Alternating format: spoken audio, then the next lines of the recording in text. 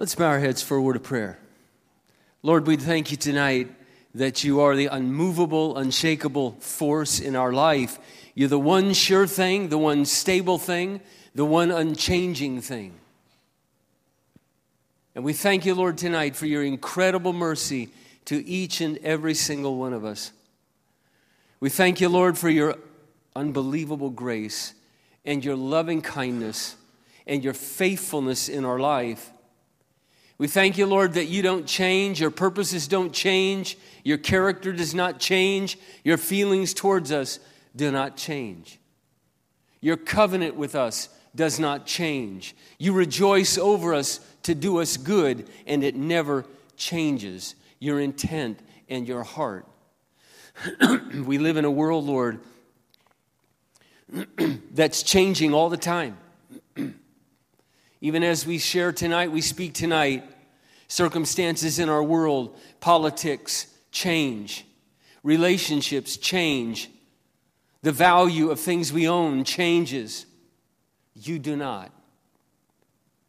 And we just thank you, Lord, for being so sure, for being our rock and our health and our fortress. And we thank you, Lord, for this time of year that we head into.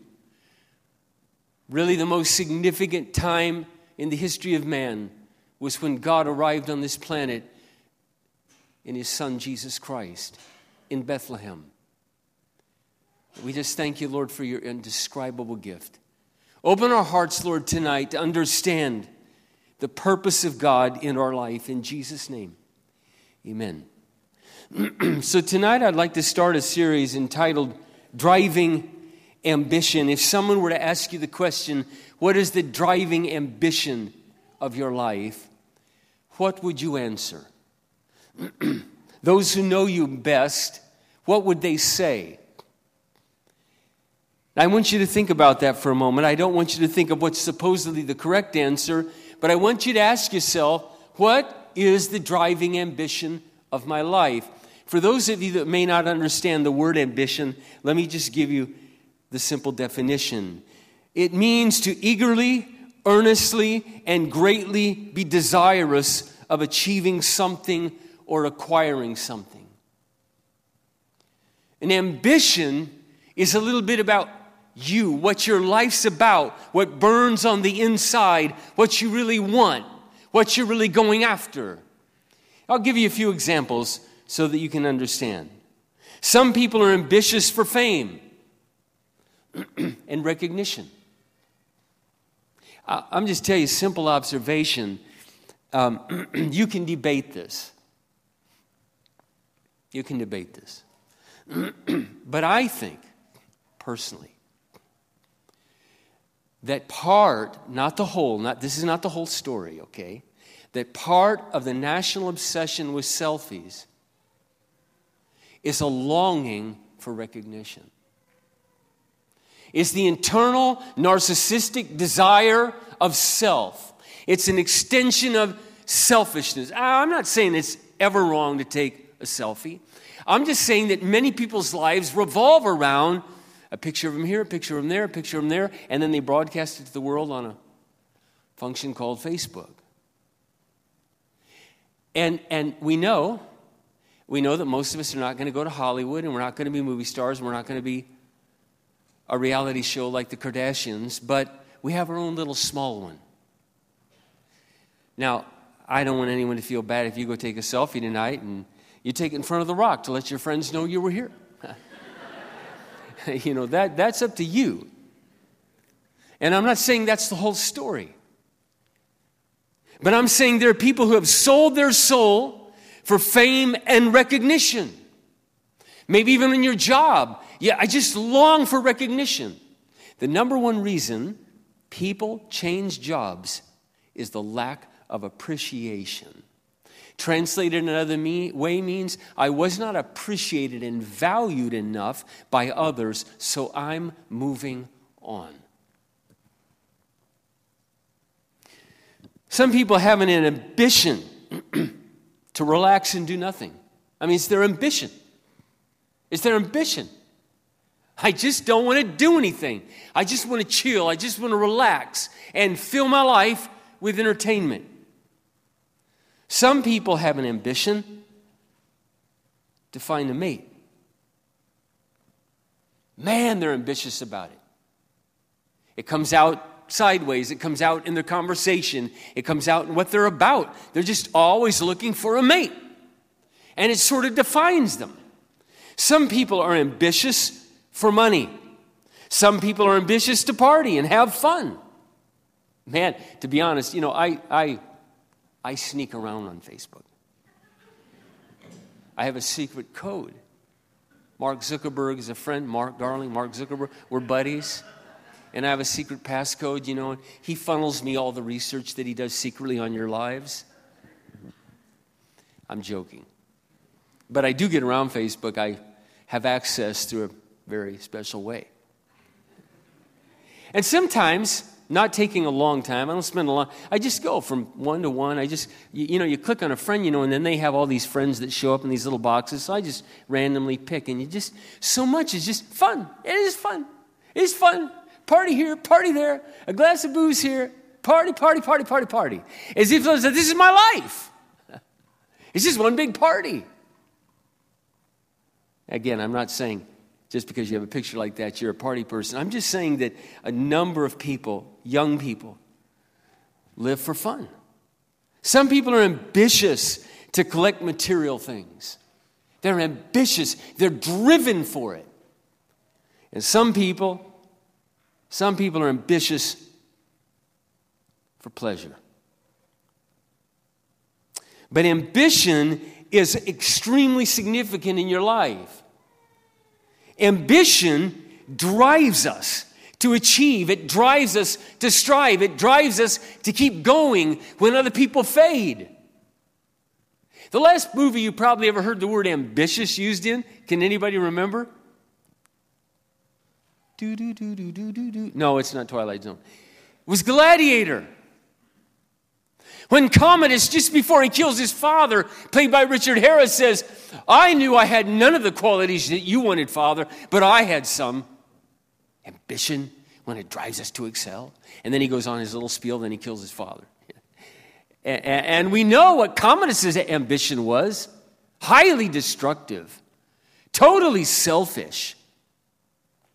And yet, don't we, in our own way, we see that reflected in many, not all, many politicians, many power players around the world. They're ambitious for self. They're ruthlessly ambitious. There are only two types of ambition in the world. When we narrow it all down, there are two. There's selfish ambition, and that comes out in a lot of ways. Selfish for money, selfish for pleasure, self. We're driven for self. And godly ambition. There's only two.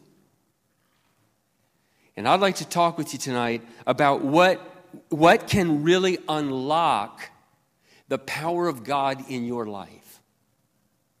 And I'd like to read to you from 2 Corinthians chapter 5 this evening.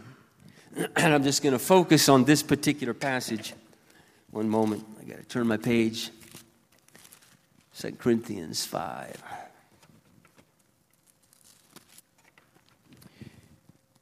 And I'm going to start with verse 6. The Apostle Paul is writing here, and he says, So we are always confident, even though we know that as long as we live in these bodies, we are not at home with the Lord. So we're confident. We have a confidence, a God-given confidence. But I know that if I'm in this body, I'm not yet with the Lord. I'm not at home with Christ. Christ is in me, but he means I'm not in my heavenly home. That is why we live by faith and not by sight. Yes, we are fully confident, and we would rather be away from these bodies, for then we will be at home with the Lord. And Paul says this more than once. For any true believer, any person who really knows Jesus Christ, there is an internal longing put in us by the Holy Spirit to be gone from this carnal world. That's what Paul means. He says later on in Corinthians, I don't mean I don't want to have a body. I mean I long to be clothed with my new body, my pain-free body, my suffering-free body, my sinless body, and be with Christ in my new home. But as long as I still have this body, I'm on this earth. So now here's the key thing. Here's what we're going to talk about this evening. So if I still have my body, I make it my ambition to please the Lord always, whether I am here in this body or away from this body. For we must all stand before Christ to be judged and evaluated. We will each receive whatever we deserve for the good or evil we've done in our bodies. It is because we know this solemn fear of the Lord that we work so hard to persuade others. God knows we are sincere, and I hope you know this too. Are we trying to pat ourselves on the back again? No. We are giving you a reason to be proud of us so you can answer those who brag about having a spectacular ministry rather than having a sincere heart for God. I want to just comment on that for a moment. There are so many, you go to the web, you Google, you go to the TV, you go to YouTube, and you got individuals, in a sense, bragging about their spectacular ministry. That's not what's important at all. What's important is a sincere heart for God. And do you know what a sincere heart for God means? That you have a driving ambition in your life to please God in everything. And I'll describe what that means in a moment. That your driving ambition, your earnest ambition is, Father, I want to please you. I want to live a life that pleases God. If it seems we are crazy, it is to bring glory to God. And if we're in our right minds, it is for your benefit. Whatever we do, it's because Christ's love compels us, which means overpowers us. It's overtaken us. Since we believe that Christ died for everyone, we also believe that we have all died to the old life, the old way we used to live, which was what? For me. The old life that we used to live was for yourself all the time. All of our desires, all of our emotional desires, all the things that we long for was always to satisfy self, to please ourselves. It was not to please God. But now that Christ is in us, since we believe Christ died for everyone, we believe we have all died to the old way we used to live. He died for everyone so that those who receive this new life will no longer live to please themselves. Instead, they will live to please Christ, who died and was raised for them. That's profound. This is one of the most profound principles in the Bible, in the New Testament. It's liberating. It awakens us to our true destiny. It awakens us to what God has for your life. And that's to live a life that pleases God. Let me just read 3 verses. The first one again is 2 Corinthians 5:9 from the Amplified Bible. Therefore, whether we are at home,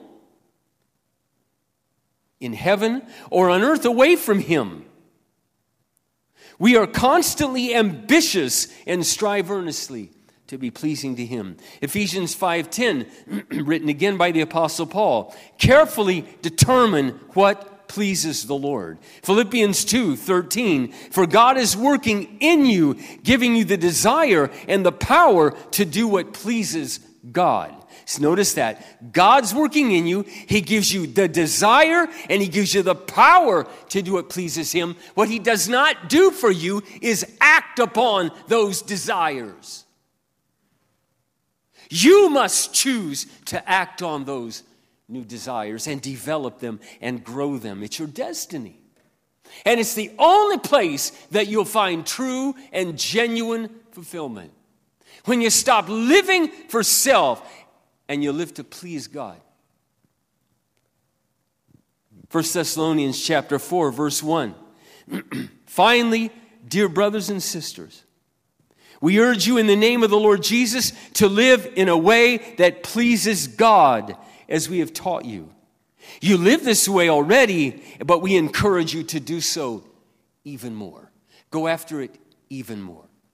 Now, before I get into this, some specifics, let me make this comment. There's some Christians who believe that the only worthy ambition of a Christian is to reach the whole world with the gospel of Jesus Christ. That's the only worthy ambition. Now, you all know, you've been here, some of you that have come here for a number of years, some of you have not, that we are about the gospel, that I believe in the gospel. We preach the gospel. We're trying to sow the gospel. We're trying to get the gospel out. But I want to step back and rise above that concept for just a moment and let you know that there's one beyond that affects everything, including that one. And I'll walk you through this, what I mean. And that is the number one ambition of a Christian is to please God in everything. That I bring that attitude and I bring that desire into everything. So let me walk you through this, okay? We as Christians have a burning desire to honor God, to glorify God. Did you know the Lord Jesus? Let me give you an example from his life. When he was on this earth and he was doing his ministry, one time the disciples were gone. They went to get some food. And Jesus is sitting by a well, and a Samaritan woman comes and begins to get water. And Jesus asked her for a glass of water, for a drink. It was very unusual for a Jew to talk to a Samaritan, every bit as much as it would be for a Jew today to speak to a Palestinian. It would just be very unusual, but especially that Jesus was also talking to a woman. So anyway, they have this conversation, and he tells her about the living water and eternal life and the eternal water, and if she knew who he really was, she would ask from him, and he would give her water that would satisfy the thirst of her soul for forever. She said, "Sir, give me this water." In the meantime, the disciples come back, and it says this, the narrative says this. They were surprised that he was talking to a woman. And then they said to him, "Here, Jesus, here's some food, eat." And then Jesus said, "My food, my nourishment is to do the will of him who sent me and to accomplish his work." What drives me, if you ever noticed that when you're immersed in that which you know God has for you, and I've experienced this many times, hunger, it's not that it just disappears, it's that you're so satisfied, you're so strengthened and sustained by what you're doing and honoring God that often food becomes secondary. Doesn't mean you don't need it. And I'm not saying Jesus never ate. We know that he did.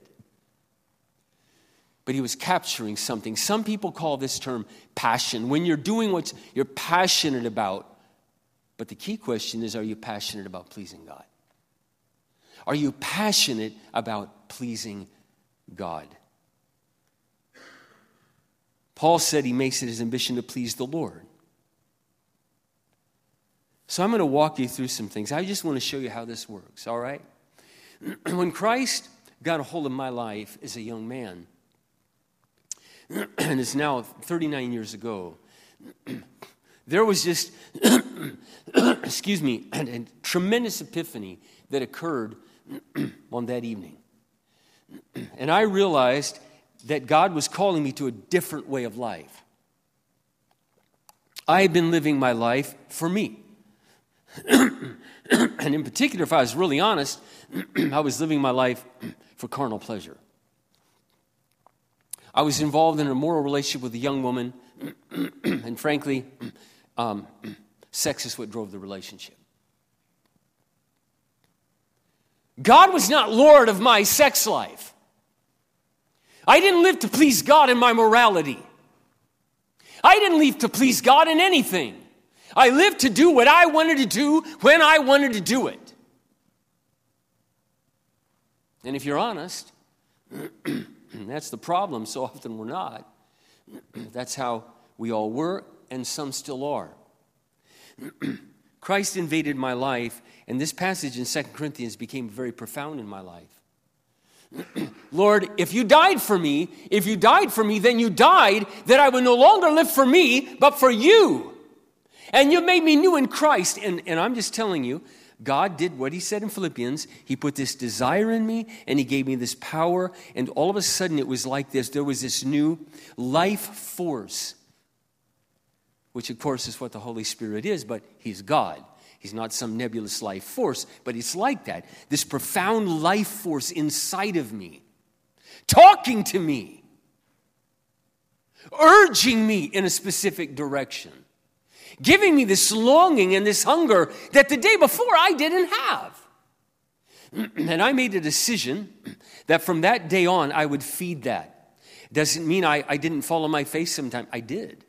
It doesn't mean that I lived out everything I always wanted to live out. I didn't. But I kept feeding that hunger.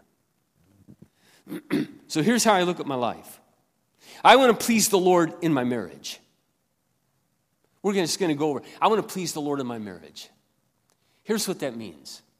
And my wife will understand this. She's here tonight. She knows what I mean when I say this. If you don't think she does, don't worry, she does.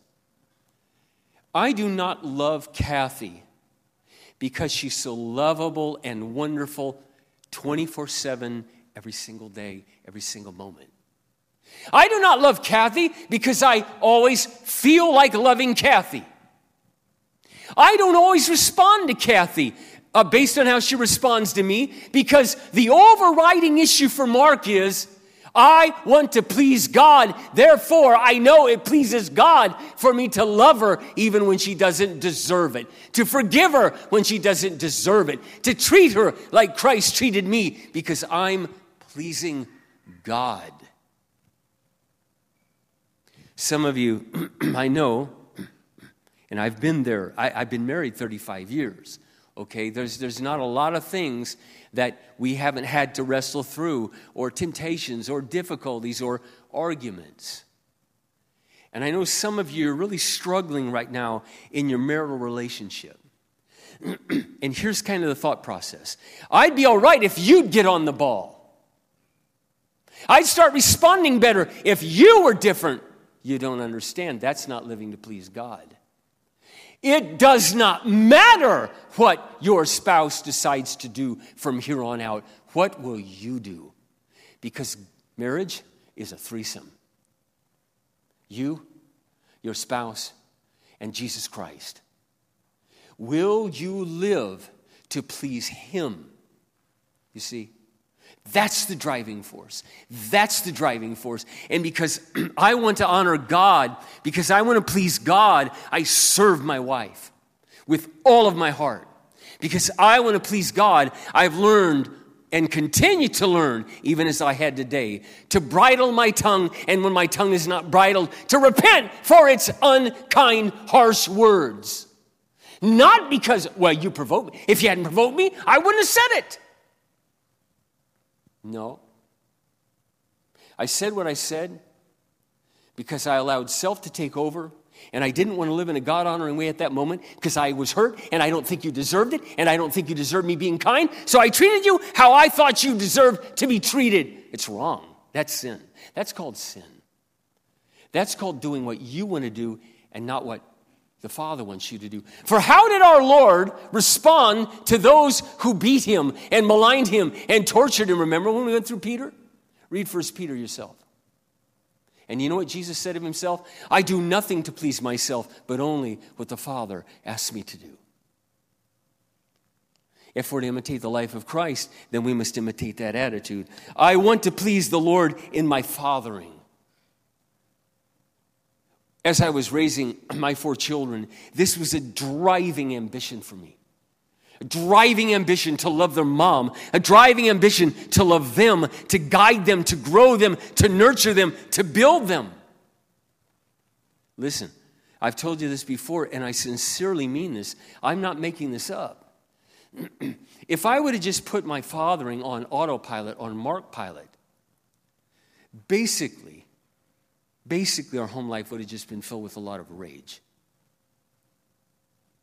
a lot of anger, a lot of impatience, a lot of me, a lot of, get out of my way.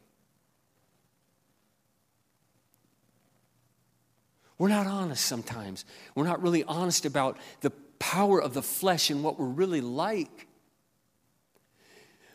But what made me walk away from that dominant influence of my carnal nature was I want to please God. You love me, Jesus. You saved me, Jesus. I want to give my life back to you is an act of worship. Therefore, I'm going to excel as a father. I'm going to excel as a husband. I am not going to quit. I'm going to get better and better and better, and I'm going to go after God because I want to please God. I wanted to please God as a husband. Boy, that involves a whole lot of things. My goodness, did the Lord take me to task after I got married. Wow. I guess I'm stupid. I just thought this will be a piece of cake. Wow, was I wrong. Let me tell you, young person who's not married yet, just be patient because you do not understand the crucible that you are walking into. You want your motives refined? You get married. You want to find out how pathetic and ugly your flesh really is? Get married and try to live for God and find out just how selfish and pathetic your flesh really is. And you find out, I thought I was really loving. Listen, I'll tell you a little secret. It's not real easy. It's much easier to turn your physical cheek if someone strikes it, as Jesus commanded, and let them hit the other one, than to turn your emotional cheek. It's hard. When Jesus said, finally, brothers, let all be harmonious, brotherly, don't return evil for evil or insult for insult. Oh my gosh. I'm telling you, never in my life have my buttons been pushed than in marriage. And you're like, ah! And sometimes I do that and a lot more, and I've had to take Mark behind the woodshed, have a talk with him, serious talks. This is part of why I'm so desperate to pray. This is why I'm so desperate for the Word of God. Without Christ, each in our own way, we are devouring parasitic monsters without Christ. Each of us. In our own way, through our own unique personality and temperament, and our own carnality. And with Christ, we have the ability to be like the divine. Because we've been born again in Jesus Christ. But we must feed that new baby. And we must nurture him and grow him or her, whichever you happen to be. I wanted to please the Lord as a worker and at my job. I wanted to please the Lord. We're going to talk about that next week especially, and I'll give you the intro of that at the end. I wanted to please the Lord in my thought life. Oh my gosh, wow. Is when I wasn't following the Lord. Oh my goodness, my thought life, it was just a gutter, man. It was a gutter. And part of it, you young men know this, was what we would call a chemically induced thought life by the chemical called testosterone. Man, did I have to bring every thought captive to the obedience of Christ and crush it and crush it and crush it. Kill it. Because I wanted to please God. I'm still a work in progress because I'm a human being. But I'll tell you, I thank God that I'm not the man I was when I was 19 or 24. And this is again, why do we feed on the Word of God? Wherewithal, how many, I'm not going to ask, but let me gently remind you. 3 weeks ago, the last time I spoke, I asked you all to read Psalm 119. I have a feeling that maybe 10 or fewer people here tonight did. I would like to ask you to read it again tomorrow. Psalm 119. Wherewithal, how can a young man keep his way pure? By living according to your word. Thy word have I hidden in my heart, that I might not sin against you. If you are not, listen, if you are not hiding the word of God, devouring the word of God, eating the word of God, you will live a life of sin. It's the word of God that empowers us to go in a different direction, learn to take our thoughts captive, to learn to let God's word guide our mind, not only our body, but our thinking. And I'd like to ask you this question. As you read Psalm 119, I hope that you'll read it tomorrow. I'd like you to ask this question. Honestly, this question. As you read that psalm, it's unlike any psalm in the Bible. It's a really unbelievable psalm. The longest psalm in the Bible. Ask yourself this question. Does this psalm describe me? Could this psalm be an autobiographical sketch of my life, my heart, my desires? Read it and you'll understand why I'm asking that question. Because if the answer is no, and chances are for many of you, it's going to be no. It needs to change tomorrow. You need to decide as you read that psalm. As a young man, I'll tell you a little secret. This is another secret. I didn't just want to read the Bible. I wanted to live the Bible. I didn't just want to read Psalm 119. That's cool. I want to live Psalm 119. When the psalmist says, your word is more valuable to me than thousands of silver and gold pieces, that's true for me. This book is more valuable to me than lots of money or lots of ways you could go out and get money in unrighteous ways. His word is more valuable to me. Read the psalm. It is a profound psalm to help you look deep inside yourself and ask yourself, God, this isn't me, it's going to be me. Because that's who you were destined to be. You were destined to be, autobiographically, the person and the heart that you see in Psalm 119. I asked myself, Lord, I want to honor you in my moral life, in my sex life. I could go on about that, but it's very important for you to evaluate that.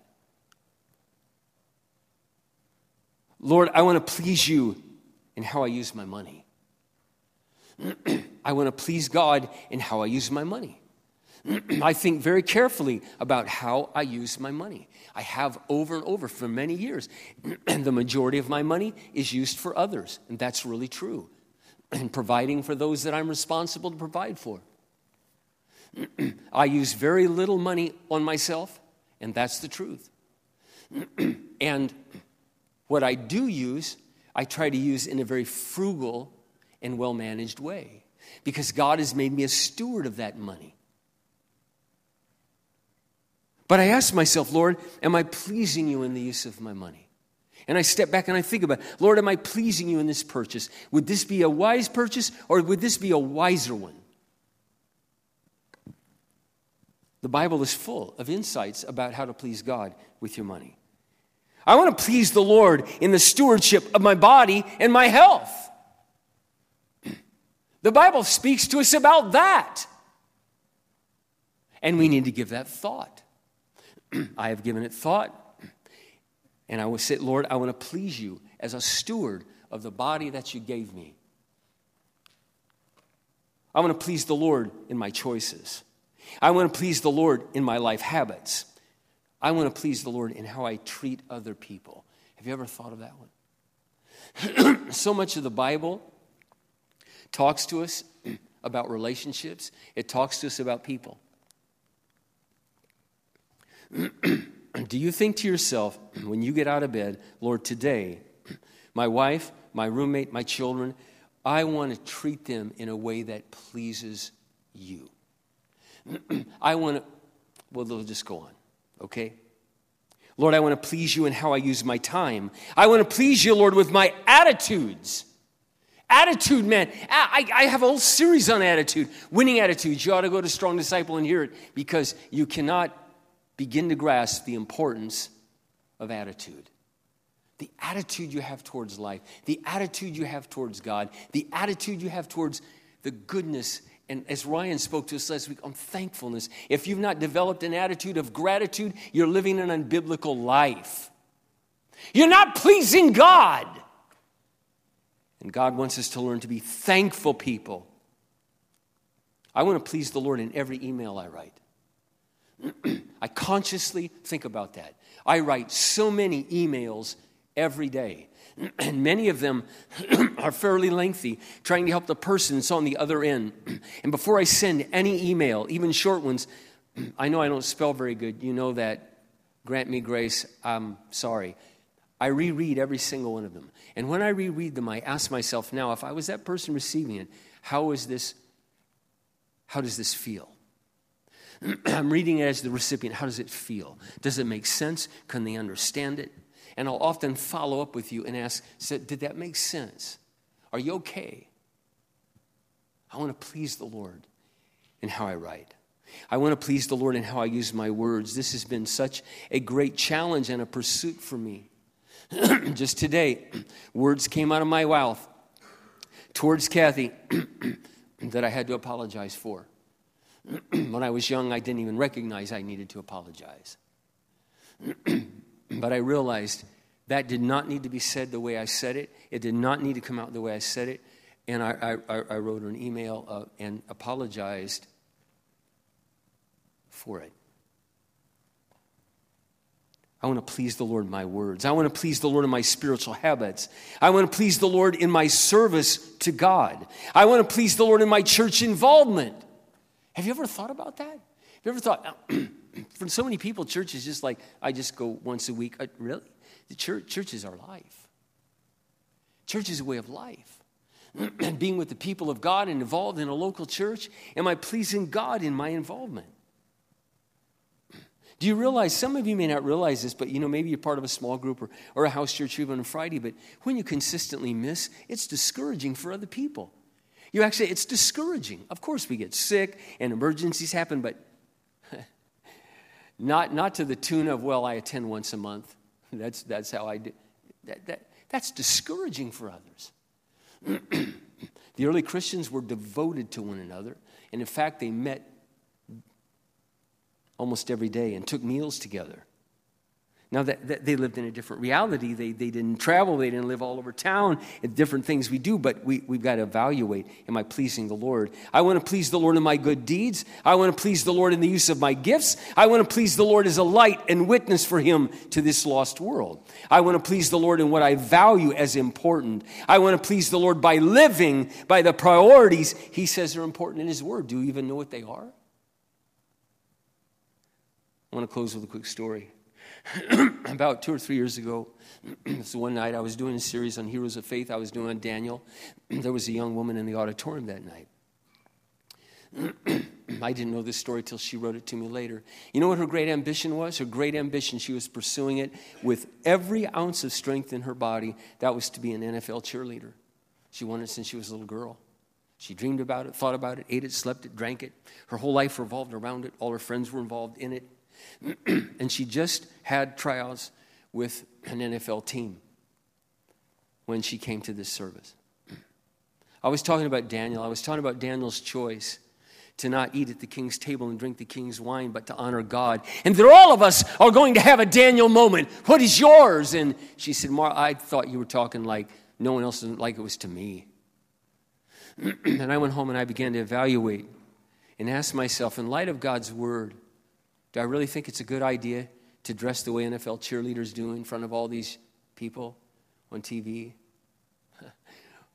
What am I really going to get noticed for anyway? God really was working in her life. She walked away from it. She walked away from those friends. She's been following Christ. God has done amazing things in her life, and I'm so proud of her because she decided, I want to live a life that pleases God. Next week, I'm going to spend the evening talking about this. The majority of our lives, all of us, in our time, is spent at some kind of job. 40, 50, 60 hours a week, you're working. And the question is, how do I honor and please God and glorify God when most of my life is spent on a job? Is it possible or is it impossible? Does God want us all to quit our jobs and go be missionaries? This is a huge question, and a lot of Christians wonder the answer. And next week we're going to talk about it. And please come back because I believe it will be very significant in your life. I think you'll be very encouraged by what we go over. Father, we thank you tonight for your word. We thank you, Lord Jesus, you set the example. You lived your life to do the Father's will. You lived your life to please God. Put that heart in us, Lord. Put that desire in us. Fan it into flame. Help us, Lord, to fan each other's flame, and help us to live in such a way to make it our driving ambition to please God in every aspect of our life. In Jesus' name, amen.